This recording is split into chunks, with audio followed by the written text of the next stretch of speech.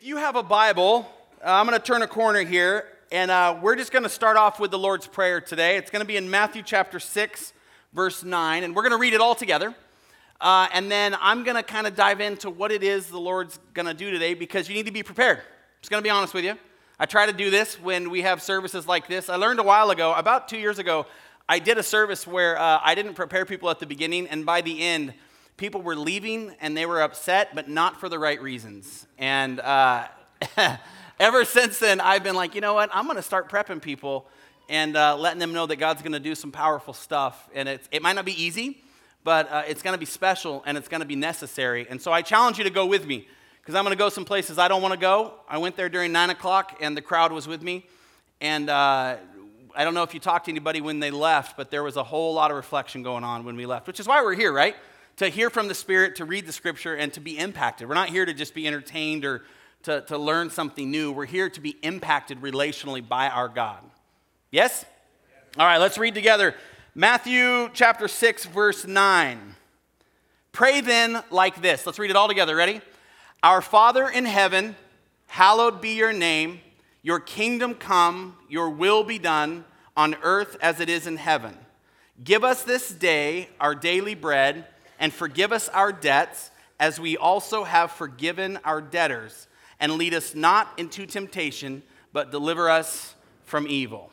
I had so many people come up to me last week and say they memorized this verse as a child with that appendage. And thine is the kingdom and the power and the glory and all that. And they were like, I had no idea that wasn't Bible. Yeah, there's a lot of stuff like that in our faith that has kind of been sprinkled in. That it's not that it's not helpful, but it's not Scripture. And we believe in Scripture here. We believe in studying what God says. So last week we took that first part of the verse, our Father in heaven, hallowed be your name, your kingdom come, your will be done on earth as it is in heaven. And we broke that down and we talked about the holiness of God and the will of God and how that's going to impact my life when I see God that way.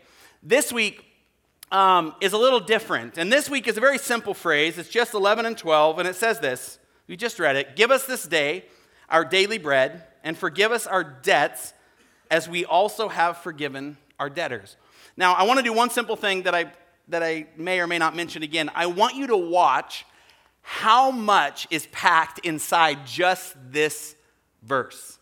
And then I want it to blow your mind later in the week when you realize you have an entire book written as a love letter for you. But just this verse, I believe, could transform the way you live your life if you were willing to go where I feel like the Holy Spirit wants to take us. Because at the core of this verse, give us this day our daily bread and forgive us our debts as we also have forgiven our debtors. At the core of this verse is this huge human question of, will I be okay?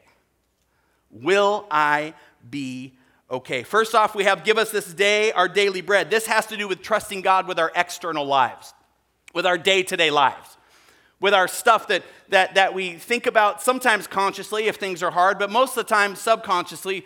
When will I get my next meal? Where will I go if it's cold? What will I do if things begin to become lean? How will I function if I get sick? The day-to-day external sort of things that happen in our lives that if we're honest, we think about, but sometimes we more obsess over or worry about when they're actually things on our minds. And then when we don't think about them, they're just completely subconscious and we just put them out of our view. The second part of this is, and forgive us our debts as we also have forgiven our debtors. And this quite simply has to do with the exact opposite, yet exactly the same as the external lives' health, and it's our internal life and health. Forgiving debt that I have occurred, or forgiving others who have incurred debt against me, or forgiving debt that I have brought onto other people is something that is critical to the emotional health of who I am. So this is what this means. This means for us to start this sermon, you have to go to that place. You have to go to the place where you're really honest with it, and maybe this is all going to be different people in different places, so you allow yourself to be in which one you are. We'll start with folks who just worry about the day-to-day life that they live. The day-to-day life that they experience. They worry because maybe like me, you were a sick kid. See, I had cancer as a kid, so I was a very sick kid, and day to day for me became a real life ordeal. On the ward that I lived in over at Dornbecker, I would see kids go into surgery and not come out. So you best believe when it was my day for surgery, I was playing it up. I remember I had a 57 Chevy remote control car one day. It's time for surgery. They said it's time for surgery, and I was like, just one more round.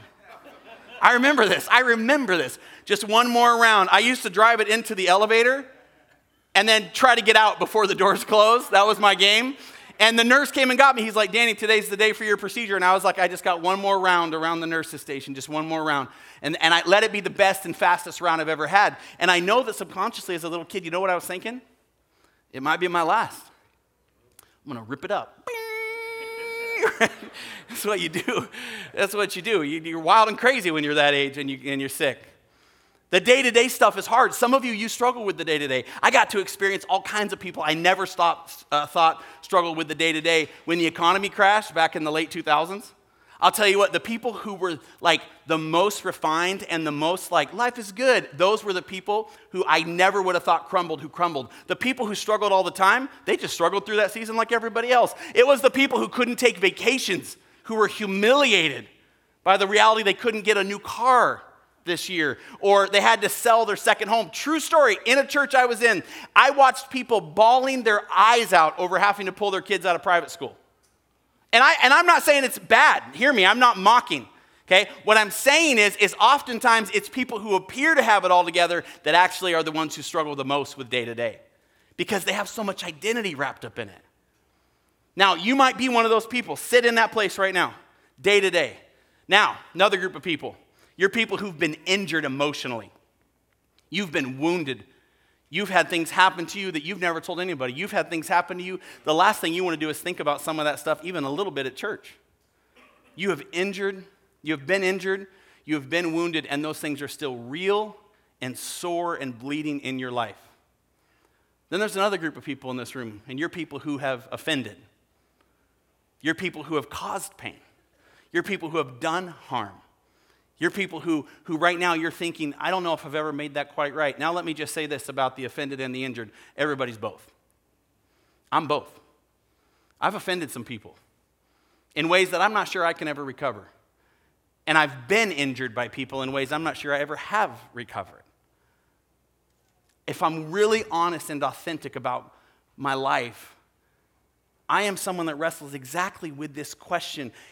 Am I going to be okay day to day? Am I going to be okay to let go of these things that have happened to me? Am I going to be okay if no one ever lets go of the things I've done to them?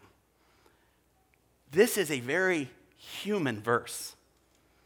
This is why God says, after you've given over to my will and proclaimed me holy, the next thing you know you're supposed to pray, Lord, I give you my day to day, and I give you my situation by situation, my internal.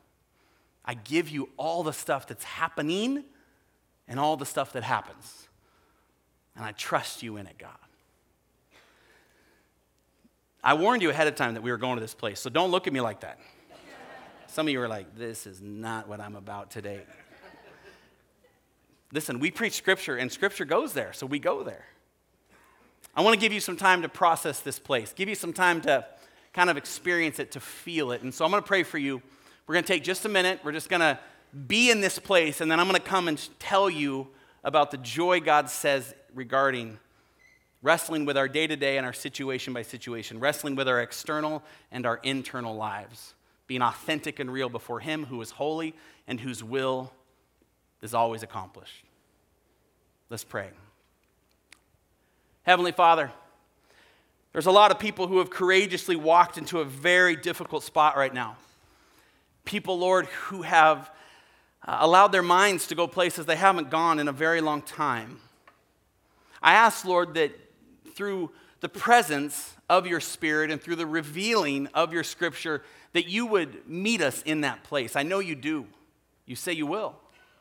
I ask, Lord, that in this place, people would allow some of that tension to fill up within them so that they can bring it to you, so that they can talk about it with you, so that there can be relationship and togetherness. And so, Lord, we just take a moment right now to just be in this place, be human, be in need. both injured and offending both beautiful and broken people. We just give you these moments now. In Jesus' name, amen.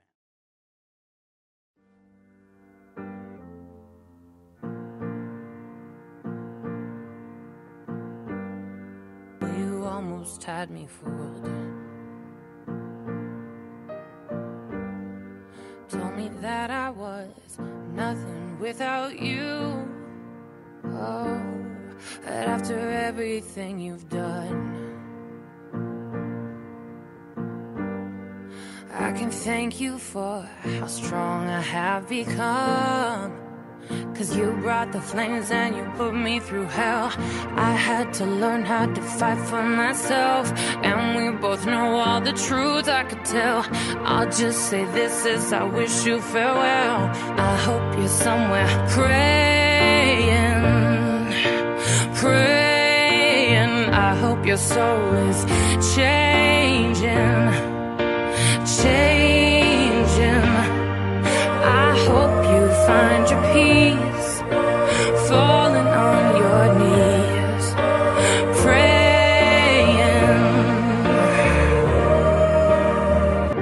'Cause I can't make it on my own. I don't need you. I find a strength I've never known. I'll bring thunder, I'll bring burning. When I'm finished, they won't even know your name. You brought the flames and you put me through hell.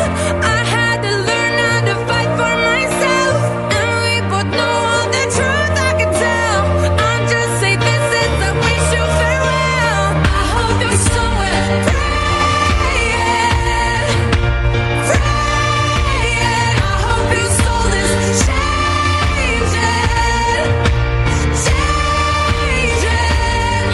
I hope you find your peace, falling on your knees, praying.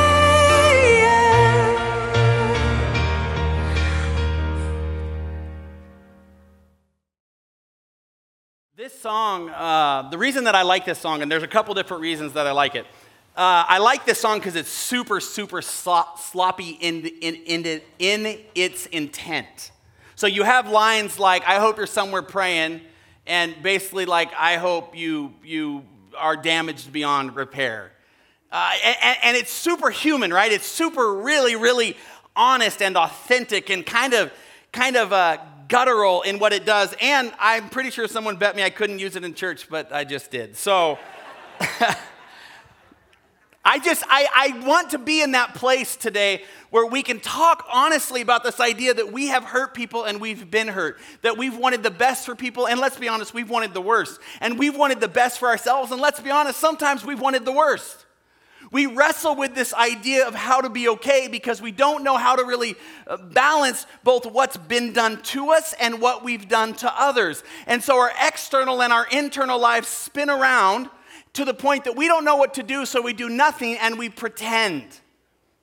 Do you want to know how I know this at this young, incredibly youthful age? And it's kind of sad, actually, why I know this. I know this because one unfortunate part of my job is holding the hands of people hours before they leave this planet. And I want to tell you from firsthand experiences, what you're going to think about the few hours before you die, you are not thinking about right now. Everything changes about your life when you're just a few hours from there. Suddenly, you are wanting me to get people in the room that you can apologize to, that you can make sure they're okay.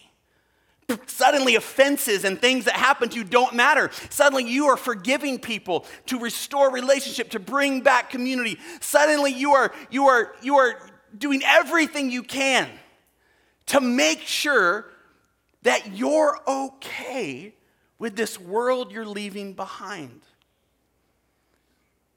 Whether it's your physical leave behind, the house and the cars and the titles. I heard of a man recently who thought he was going to die, and so from the emergency room just last week, he called his son and said, I want you to know where the titles to the cars are. This is where the trailer receipt is. This is where this is. I want you to be okay. And I want you to know about my external life. People in the same way try to pull relationships into the room to internally make things okay. I think that's why inside this prayer, God says, once you have good perspective that I am holy and that you are not, that it is about my will and not yours, the next thing you got to do is say, okay, God, give me my daily bread. Take over my external life. Forgive my debts as I forgive my debtors. Help me make sure I'm okay in my internal life.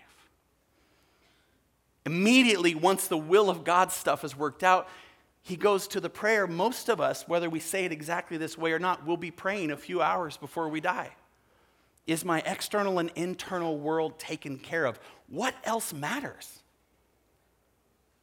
This is why it's the next part of the prayer, and this is why it's so very important for us to unpack. So that's what we're going to do. We admit that physical and emotional wounds happen. We admit that we're concerned about all these things together. Now, all of us have different degrees of injuries and offenses. All of us have hurt people differently and been hurt by people differently. And so I'm not asking us to make everything the same equality. I'm just asking us to put ourselves in that same human place. Let's start off with just the beginning verse. Give us this day our daily bread, verse 11. Give us this day our daily bread. This has to do, as I said, trusting God with our day-to-day. Trusting God with our day-to-day, everyday stuff. This petition of the Lord's Prayer teaches us to come to God in a spirit of humble dependence, asking Him to provide what we need and to sustain us physically from day to day. Now, it's easy to see why he said bread, both in that culture and this one, for bread remains and always has been a huge part and a powerful symbol of basically provision. Even today, whichever spouse makes more money in the home is the breadwinner. It's a common word, and it means not just pray for bread, like God's like, listen, at the very least, I promise you're going to get some bread. I think some people think that, like, well, I know this, whether I'm starving or not, bread's coming somewhere. Now, there's all kinds of scriptural tie-ins to this. Jesus was the bread of life. God gave bread to the Egyptians to the Israelites when they fled Egypt and were in the desert. There's all kinds of beautiful tie-ins. But let's just take it today for what exactly it means. It means that God wants to provide for your specific needs. Not just your general needs, by the way. It's a very specific prayer. Sustenance. Now, this is important because the problem is that when we pray in general, then we only see the hand of God's providence in general. So we'll say, God, make sure my life's good. And then if life's not good, we're like, well, make sure it's your good versus my good, God. Make sure it's my good. My version of good. See, this prayer is teaching us in contrast to pray specifically, because by pouring out our souls and our needs specifically, we can see specific answers to prayers. When we ask God for specific things, we talked about this last week, God answers specifically. Now, He may not always answer how you want. That's why it's great to ask God specifically, God, I want this. What people don't realize is that God answers, we said this last week, all prayers that are within His will. He just doesn't answer them how we want often. So He may say, I will answer that prayer with a maybe. What? I've had God answer lots of prayers with maybes. Like I can feel it. I've had Him answer no. And then the worst thing that I've happened is I'll try to give God two different choices and I'll have Him answer yes to both. Have you ever been there? I think God answers yes to multiple prayers multiple times. I don't think God cares about some of the things you think He cares about, and I think He cares about other things you don't think He cares about. You're like, God, should I take this job or not? And God's like, I don't care. I think sometimes, true story, I don't really care. I just want you working and providing for your family, and I'd like you to be happy. Yeah, but should I take the job on the east side or the west side? Should I be like I-5 or 205? God's like, I don't care. I really believe that. Now, it doesn't mean He doesn't care for you, but there's not a wrong job decision. Now, maybe sometimes there is. And then maybe sometimes somebody cuts you off in traffic, and you're like, God, should I pull it next to them and symbol to them how much right? How much I disrespect the decision they just made. And you're like, why would God care about that? It's a traffic thing. And God's like, no, I care a lot about that. Matter of fact, I'm going to have them follow you all the way to church this Sunday morning and park in your parking spot and sit right behind you right now. I think you care about some stuff God doesn't care about, and I think you don't care about some stuff God does care about. But unless you pray specifically, how are you supposed to know? You're supposed to spend time with him, and you're supposed to lift these things to him. We should take comfort in knowing that our physical needs are met and that we have food or bread, in our lives to meet our needs. Psalm 139:16 says, your eyes saw my unformed substance. In your book were written every one of them, the days that were formed me when as yet there was none of them. This is such a specific thing. See, as a kid who was sick, I got to spend time with other kids that were sick. As a matter of fact, recently, I got to spend time with a grandfather whose grandson was dying of, I believe it was leukemia. And him and I would just have coffee, and it was just, kind of time for us to share back and forth together. And eventually, his grandson passed away. We had a coffee, and I asked him, tell me about it. Tell me about this relationship, and tell me about how did you do that? And he goes, the Holy Spirit gave me some insight I've never seen before. And this is a man who's much older than me and lived a lot longer than me and read a lot more of the Bible than me. And he goes, but Danny, I've never seen this before. And it spoke so specifically to my cancer story or anyone's real sickness or worry about our day-to-day life story. He said, I was sitting with my grandson, and my grandson said, Papa, why do I have this, and why am I going to die? Can you imagine? And yet I've asked or thought to ask that very same question. And this grandfather says to me with tears in his eyes, this is so unbelievably powerful. He says, I said to him this verse, God's eyes have seen your unformed substance. In his book you were written, every one of them, the days that were formed for you, when as yet there were none of them. And then he says to his grandson, he goes, I want you to know something about our God. Our God's going to make sure you get every single month, day, hour, and second you were supposed to have. Nobody's taken your life without his permission. Every single month, day, hour, minute you are supposed to have in this room, you're going to get. Everyone. They told me that I'd be walking with a cane by the time I was 30, to the point I practice. As a teenager, as a young teenager, I practiced. And I actually thought a cane would have been pretty sexy. I was going to pull it off.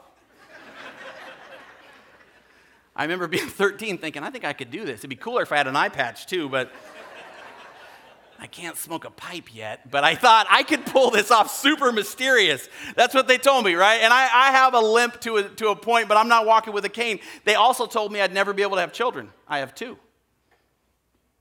They told me a whole bunch of stuff.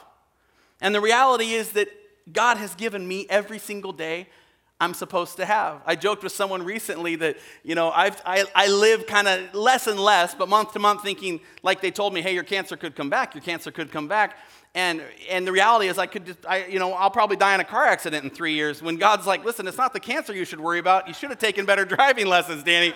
That's the thing. But the truth of it is, we worry about things when we don't come to realize, as the first part of this prayer says, God, your will be done. And then as Jesus says, now give him credit for the day today, that you're going to get every single day you were supposed to get. If you were supposed to live to be 87 and a half years old and die in June, you're going to die in June at 87 and a half years old.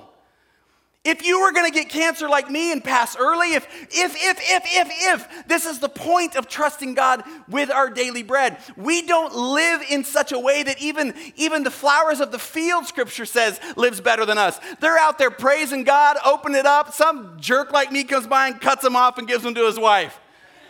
They're not praising God in the first part of the month going, I hope nobody cuts me off. You know what we realize? If we get ugly, there's a better chance that we could stay here. They're like, nope, full beauty, and if I go, I go. I one time watched a sparrow get hunted by a cat, and I could have saved the sparrow, but I didn't.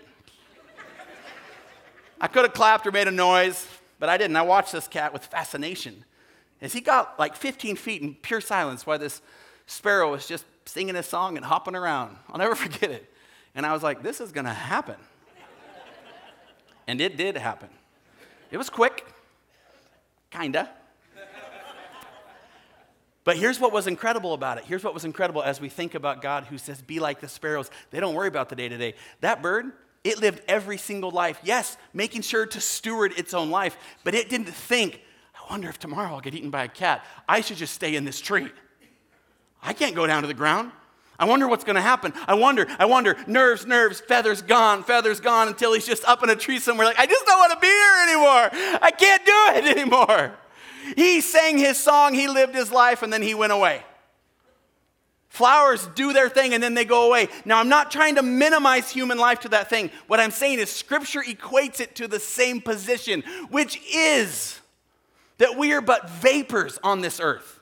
We are here for a short while, Scripture says, and then we're gone. And we are to live our lives. We are to proclaim Him worthy. We are to be glorious inside of sickness or soaring. It does nothing for us to sit and think all day long, I wonder when the cat and cancer is going to come.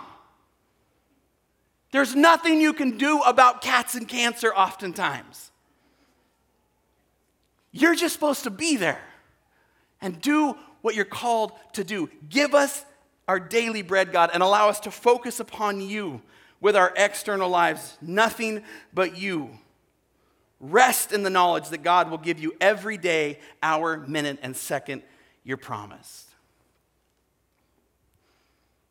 Now, this next part of the verse is a little bit more complicated, yet it's a wonderful tone we've just set.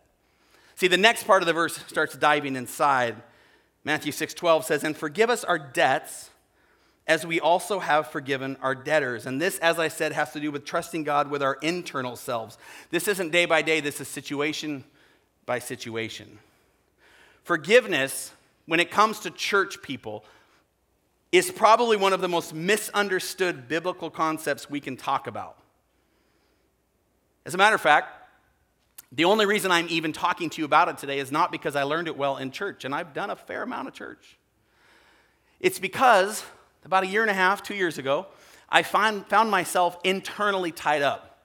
Part of it was the season of life I was walking into. Part of it was my story and some of the stuff I've shared with you guys, my childhood, and those sorts of things. And part of it was you all, by the way. Because pastoring is not all 35-minute speeches. And so I went, and I shared this with the church quite a while ago, and found myself a therapist, a man by the name of Byron Kaler. I don't even mind telling you his name. Some of you know him, some of you don't. He doesn't work here in Vancouver because I didn't want him to know all of you. And I started walking through what I'll call my stuff. And I started unpacking different things I didn't even know that I thought about the world. This is where the EHS stuff partly came from. Because I realized that until I could add things to my life, you know that principle that what got you where you are without other things won't get you where you want to be? Let me say it again. That's why you're supposed to be taking notes right now, people. Okay, the things that get you to where you are, so let me just give you an example. This whole thing that you see before you was a problem when I was 13 years old as I would preach to my mother why we shouldn't have to go to bed at 9 o'clock. Or why we should get to go to Disneyland again. Or why I shouldn't get in trouble and my sister should. See, this gift wasn't a gift early on. It was a problem. And it led to all kinds of different crises in my life, this mouth of mine. As a matter of fact, my wife told me, I think 2 days ago, I love you, especially when you're not talking.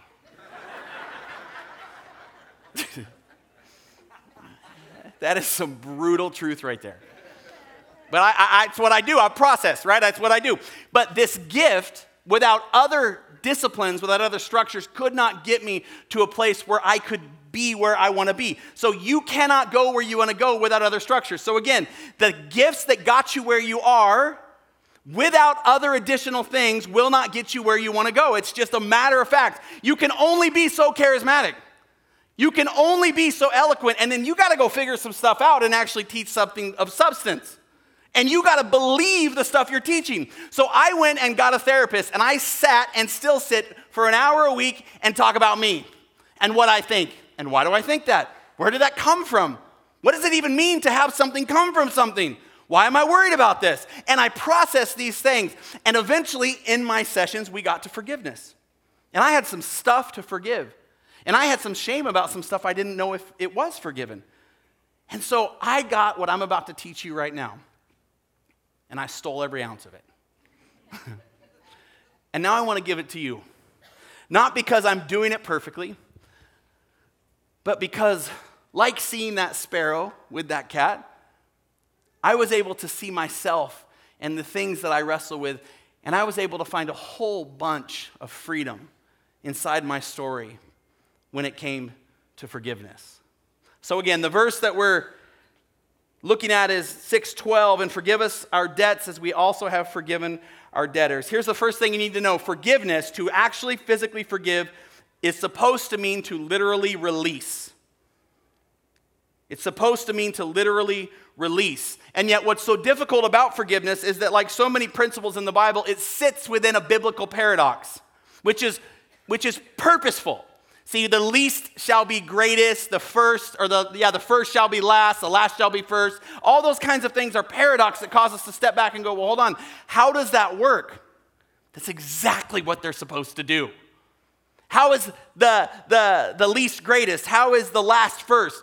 And how is, when it comes to forgiveness, how is it that we are told on one hand to hold people accountable, and on the other hand, we're told to have incredible compassion beyond understanding? How does that work? How do I look at you and say, listen, in the name of all that is good and holy, you are crazy and wrong. And then at the same time go, and in the name of all good and holy, I love you more than anybody else here. How's that work? Let's look. It's a great question. Thank you for asking. Forgiveness, as I said, means to release. Biblically, this release happens in two different ways. It happens relationally, okay, which is kind of external, and it happens personally, which is kind of internal. It's a lot like this door that I happen to have here as an incredible prop in order for you to follow along and have your minds blown. It's like having two different keys to the same door and sitting on one side or the other. First, we have the offender. The offender holds the key to relational forgiveness. The offender holds the key to relational forgiveness. Then on the other side of the door, we have the injured. And the injured holds the key to personal forgiveness. The offender holds the key to relational forgiveness, and the offender holds the key to personal forgiveness. So the first thing we'll do is we'll start off with the relational forgiveness piece. And we're going to start off with offenders. Now, here's what's really important about this word. This word represents you, this word represents me, and this word represents us. Because we're all, to some degree, an offender. We all have hurt people. We all have done things. We've all said things. We've all participated in things. We are all complicit in something. Now, the degree to which we've offended can vary deeply and greatly. Again, I'm not trying to make it all even. What I'm trying to do is simply say that when I talk about this word, please don't exclude yourself from this conversation because you feel you've never done anything to hurt anybody. The first thing you've done right now is deceive yourself. So you've offended yourself. Okay, so let's just start with that, if that's what you believe. The offender. The offender holds the key to relational forgiveness. And relational forgiveness has as its goal reconciliation. Relational forgiveness has as its goal reconciliation. Colossians 3:13 says, bearing with one another, and if one has a complaint against another, forgiving each other as the Lord has forgiven you, so you also must forgive. Now, this is a really, really important verse to understand correctly because most likely, if you're anything like me, you learned this verse wrong and what it means wrong, especially if you learned it in a church context. Because for most people growing up in church, verses like this are used to blanket everyone with an even amount of forgiveness. Ooh, controversial. Everyone with an even amount of forgiveness. But my question is, that part of the verse that says, as the Lord has forgiven you, do you understand how the Lord forgives you? can I ask you what you think about Ephesians 4:32 that says, be kind and compassionate to one another, forgiving one another just as Christ has forgiven you. So again, a second time it says the Lord and Christ forgive. So how has Christ forgiven you? John 1:9 says, if we confess our sins, he is faithful and just and will forgive us our sins and purify us from all unrighteousness. If. See, I asked about 9 people this week when I did this talk. I said, hey, question. Are you as a Christian called to forgive someone who hasn't repented or confessed of their offense to you?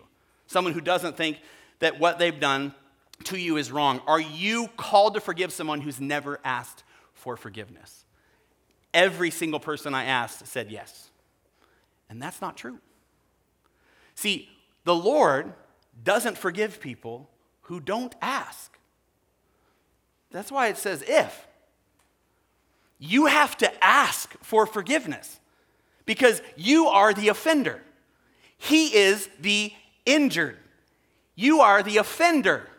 He is the injured. Therefore, verse after verse after verse says, hey, we're to forgive as the Lord forgives. And how does the Lord forgive? Based on 2 things, confession and repentance.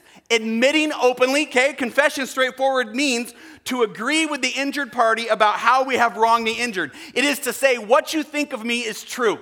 That's what a confession is, by the way. So this haphazard, kind of half-hearted, especially guys love, I sit in a lot of counseling sessions with folks, and people will confess like, well, listen, I didn't do that, and I don't think that's true, but I'm really sorry you feel that way. That is not a confession. Okay, that's not a confession. Confession is to agree with the injured that how they see you is true. So when you come before God, if you don't confess that you have offended him, that you have lived in a way that is sinful, that is, I mean, think about Isaiah. Isaiah goes before God and he's a prophet and says, though I'm red as crimson, you can make me white as freshly fallen snow. He's a prophet. He should have said, though I have some mud on my pants and I'm pink in some spots. He's like, no, though I am red as crimson, though I am covered in the sin and guilt of blood, you can make me white as freshly fallen snow. Paul, who was like legit, okay, better than me, better than most of us, in the ways God moved, says, hey, if there was a team of sinners, I would be the captain. Because there's a sense of confessing. You can't out-confess and agree more with how God sees us when Christ is set to the side. When you just go before him and proclaim him holy, you are naturally proclaiming yourself unholy. This is just what it means. It means to bring forth your whole self and confess to him. Confess to him all that is true, that he sees in you. Sometimes confession, you have to confess things you don't even see yet. You're like, God, I'm broken everywhere. I'm broken in places I don't even think I know I'm broken yet. That's why I'm in therapy. You confess this. Then you are called to repent. And to repent is to completely turn from the offending behavior. And you're supposed to turn from the offending behavior so much so that you literally produce fruit. Luke 3:8, produce fruit in keeping with repentance. You don't just get to go, hey, I'm going to go ahead and stop that behavior. You're going to forgive me, right? And then go do all the same behavior as if somehow your confession was enough. No, it's confession and repentance. And the Bible is very clear. Without confession and repentance, God does not forgive. That's why we have a heaven for people who confess and repent and a hell for people who don't. So stop telling everybody that your job is to come forward as if you're God. It's just another way of playing God, by the way. When you tell people in a really big and holy manner, well, you just need to forgive them and let it go. That is not biblical, and that's what God does. And he doesn't even let it go till they confess and repent, because he is holy and just and righteous. So you're not holy and just and righteous, so stop preaching to people like that. It's not true, and it minimizes their pain. It minimizes their offense when you just act like you just went through it and walked out of it. These are those people I said earlier. You are not authentically proclaiming to be a human when you can tell somebody who's been wounded by another person who doesn't ask them for forgiveness, well, just walk away from it, just forget it. This is not how our God talks about forgiveness, and this is not why our God died on a cross. We are to be people that forgive, but it requires confession and it requires repentance. And relational forgiveness It's held within the keys of the offender, and it is his or her job to do this, to confess and to repent. That's why Luke 17:3 says, if your brother sins, rebuke him, and if he repents, forgive him. It just doesn't say, if your brother sins, rebuke him, and if he never says anything about it, forgive him. It says if. John Murray, in his book, A Lesson on Forgiveness, this is what he said. Forgiveness is a definite act performed on the fulfillment of certain conditions. Forgiveness is something actively administered on the repentance of the person who is to be forgiven. We greatly impoverish ourselves and impair the relations that we should sustain to our brethren when we fail to appreciate what is involved in forgiveness. It is a big deal, and confession and repentance is required. And here's the most beautiful truth about it for those of you in the room who are deep offenders, okay? When you're like me, when you carry something that you've done and you're like, man, I just don't know. This is the best part about it. There's massive amounts of freedom in it, because the way that God has set it up, it means that we are never stuck when it comes to our part of forgiveness. We can walk up to this door, we can unlock our side of the relationship with other people, just like when we go before God and we say, God, I am all these things, I'm red as crimson, I'm the chief of sinners. We unlock our side of the relationship, and it is not our responsibility to manage what the injured does on the other side. That's why Scripture is so clear about when we come knocking on God's door. That's why he says, I never leave, because we have a guarantee that when we come to the door of God as the offenders to the injured and proclaim our brokenness and sin, he opens the door every time. But guess what? Humans don't. There are some times when you as the offender will break and you will repent and you will unlock the door of hoping for a restored relationship, and the other party wants nothing to do with it. And so you feel like there must be more to do. I can't be forgiven until they're good with me. That is not biblical. Your job is to confess and repent and have fruit in your life due to the repentance and change. That's your job. Your job is to confess to those people or persons, and your job is to confess to God. This is our job as offenders. Now, there's another side of this. This is the ugly side of the door. By the way, I had this built on Friday. The guy told me it wasn't painted because I gave him short notice. I said, if Jesus asked you to build a door, I bet it would have been painted. Okay, so as you can see, I'm an offender in so many ways. Okay? Then there's the pretty side of the door. And I don't mean pretty in a sense that it's easy. I mean pretty in that it's probably a little bit easier to understand, and this is the injured. This is a difficult topic to talk about, but I feel like because of the prayer, we forgive our debts and we forgive our debtors. We have to talk about the injured. When it comes to the injured, personal forgiveness, that's who holds the key. Personal forgiveness has as its goal release. If the other side of the door, relational forgiveness, has as its goal reconciliation or restoration of relationship, this side of the door has as its goal release. Because all sustained relationships, and I mean any that you're going to partake in, to some extent rely on a principle of forgiveness, because we all mess up to some degree, God takes this particular side of the door very serious. We all recognize that we are not able to walk through and make justice happen when we are injured. That's why Ephesians 4:32 says, be kind to one another, tenderhearted, forgiving one another as God in Christ forgave you. It reminds us that we are to be gentle with one another, and yes, forgiving one another when they confess and repent as Christ has forgiven us. Luke 17:4 says, and if a person in your life sins against you 7 times in the day and turns to you 7 times saying, I repent, you must forgive him. This is a really hard and difficult topic that I think will make sense if you'll hear me out. We are called to forgive. As Christians, it's unconditional, as a matter of fact. It's kind of brutal. For the other side of it, the relational forgiveness is conditional, right? It's based on confession, and it's based on repentance. Whereas if someone truly confesses and repents in your life, and they have fruit of that repentance, you are called to forgive. Now, let me finish before you wreck it, before you walk out mentally. Because there's people in here like, you have got to be kidding me. Don't listen. Just chill out a little bit, okay? I could feel the whole room change. That's unbelievable, by the way. Everybody just take a deep breath. I'm walking you somewhere. I told you this wasn't going to be easy. That's why I warned you. We are called to forgive. We are called to forgive if someone confesses and repents because we have been forgiven much. We have been forgiven much. So we are called to forgive. We are charged, as a matter of fact, to forgive. But here's the thing. What we are charged to do is enter into the process of forgiveness. And that process can be as slow and laborious as we need it to be for our own healing. So here's what this doesn't mean. I'll put it on the screens. This does not mean we as the injured forget. This does not mean we as the injured trust them.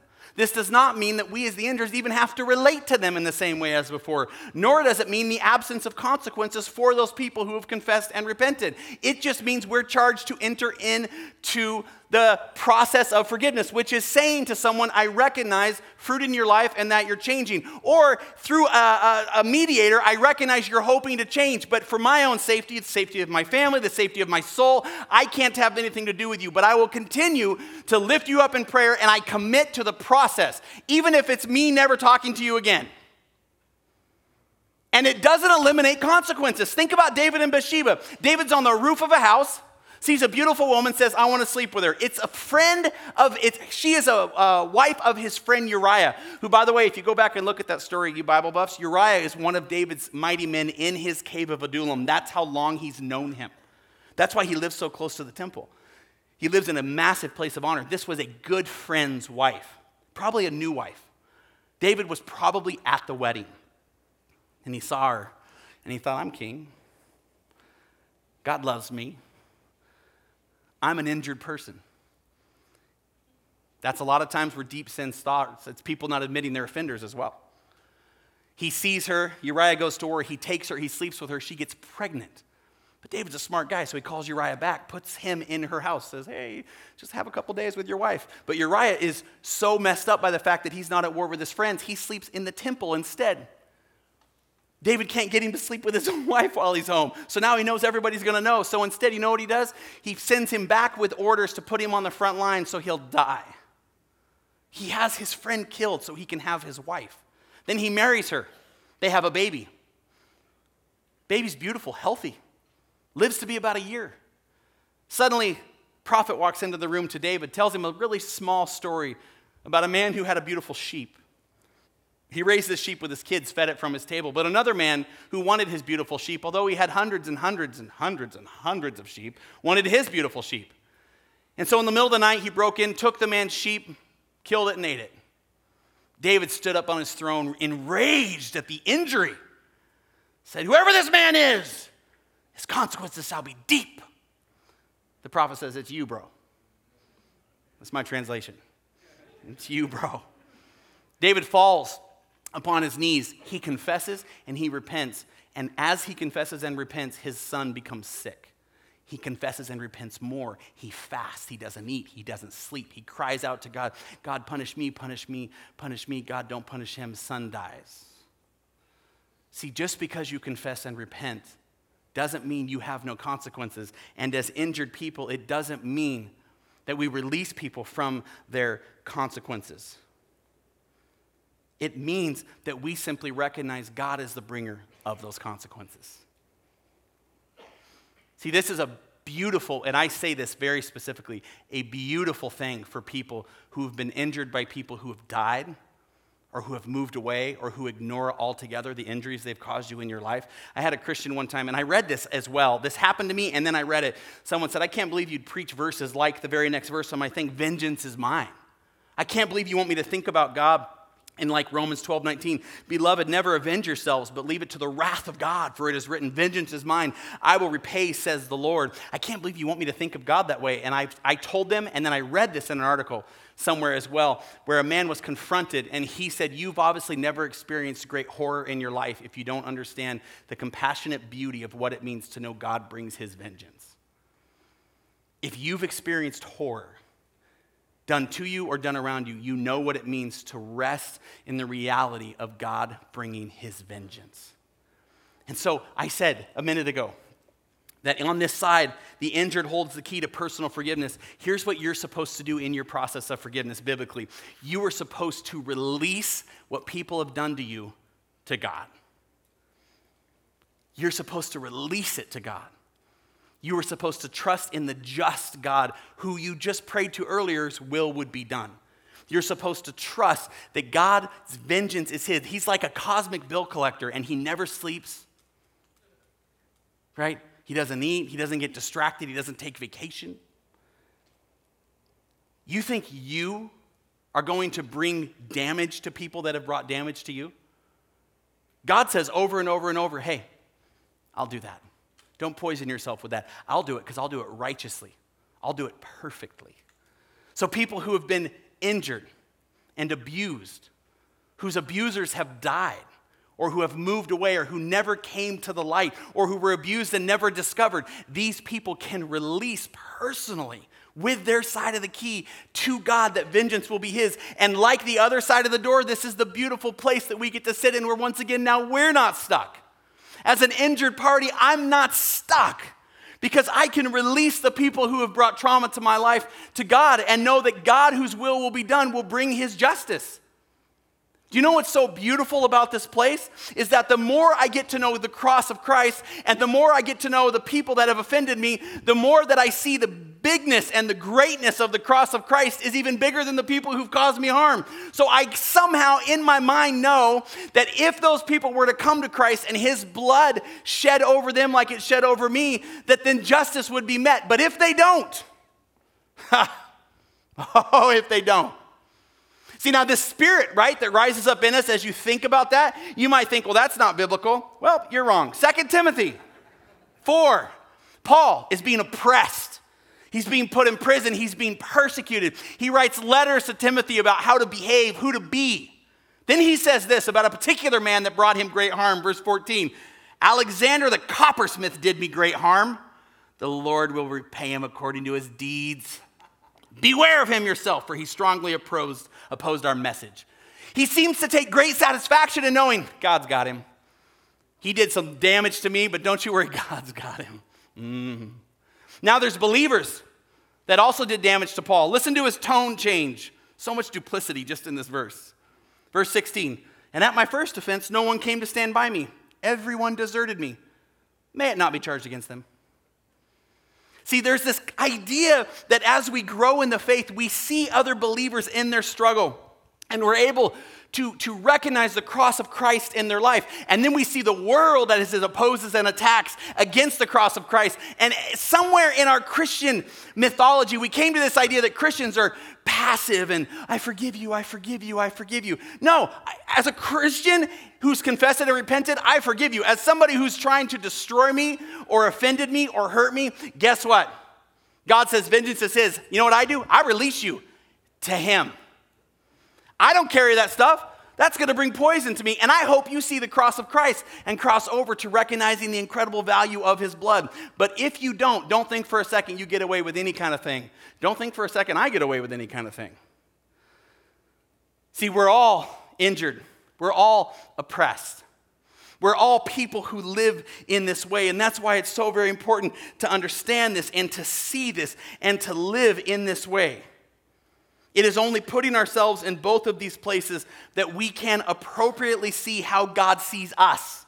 And then we can receive the overpowering and overcoming love of who he is.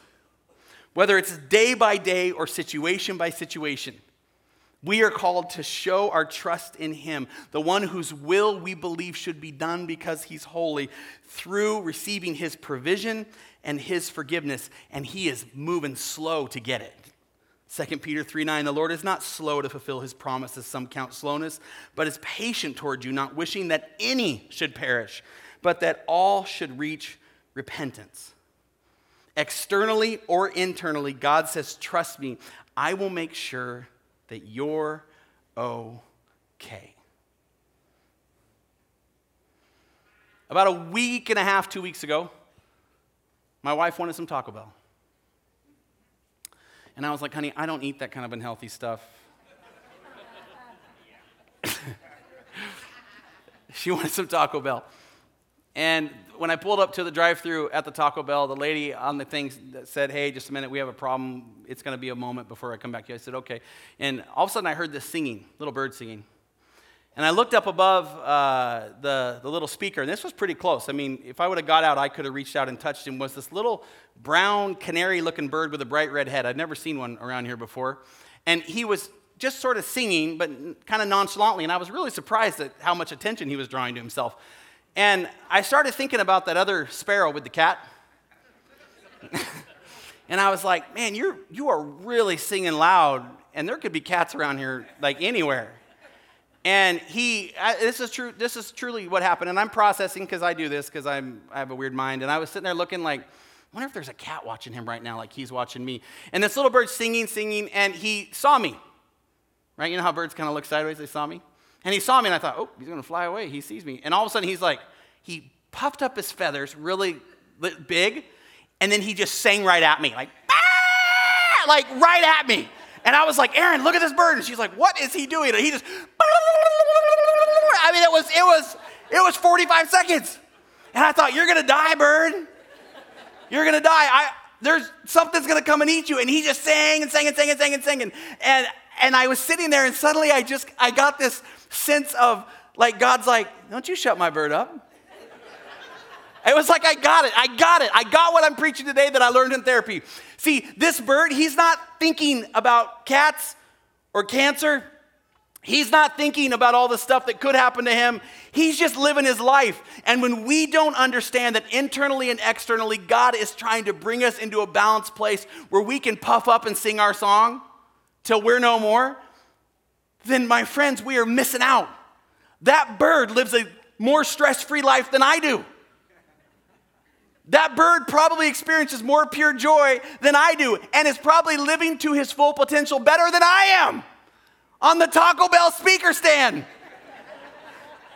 What kind of life am I living when I'm looking at a bird like, I'm so jealous of you.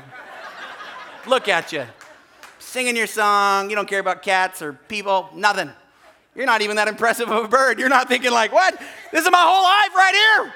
Stupid red head and brown body. What sense does this make? No, he's like, you staring at me?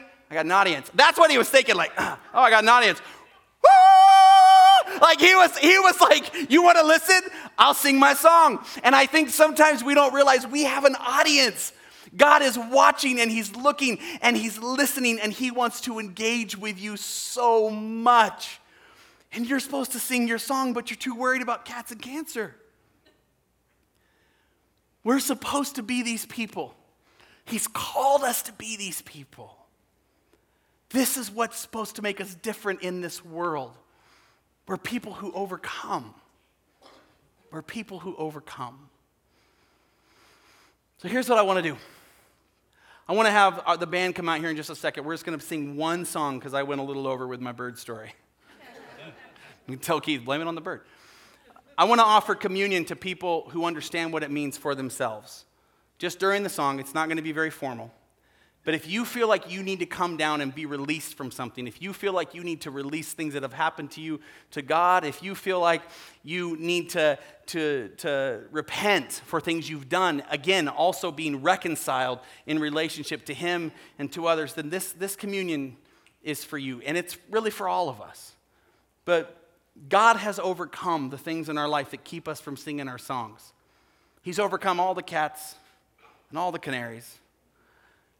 And He just wants you to do what you do. And do it well. Live well.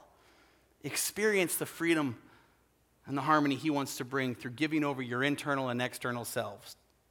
Through trusting Him with daily bread, with debt you owe, and with debt you can forgive. Let's lift this time to Him. Heavenly Father, I thank you, Lord, for the way that you're bringing so many people to a place of honest evaluation. I thank you, Lord, that we can take just a moment to release some of these things back to you that have hurt us, that have injured us. I also ask, Lord, that we would be able to reconcile the things that we've done to other people, that we would be able to, perhaps, God, say to you yourself, God, it's me, I've offended you. Please accept me. Please forgive me. Please reconcile yourself in relationship to me. For the injured in the room, Lord, I pray for healing. I pray for release. I pray for songs to be sang again. God, we are so blessed to be in this community, to be your children, and to learn from your scripture and your spirit. We live this time of releasing and reconciling communion to you now. And all God's people said, amen.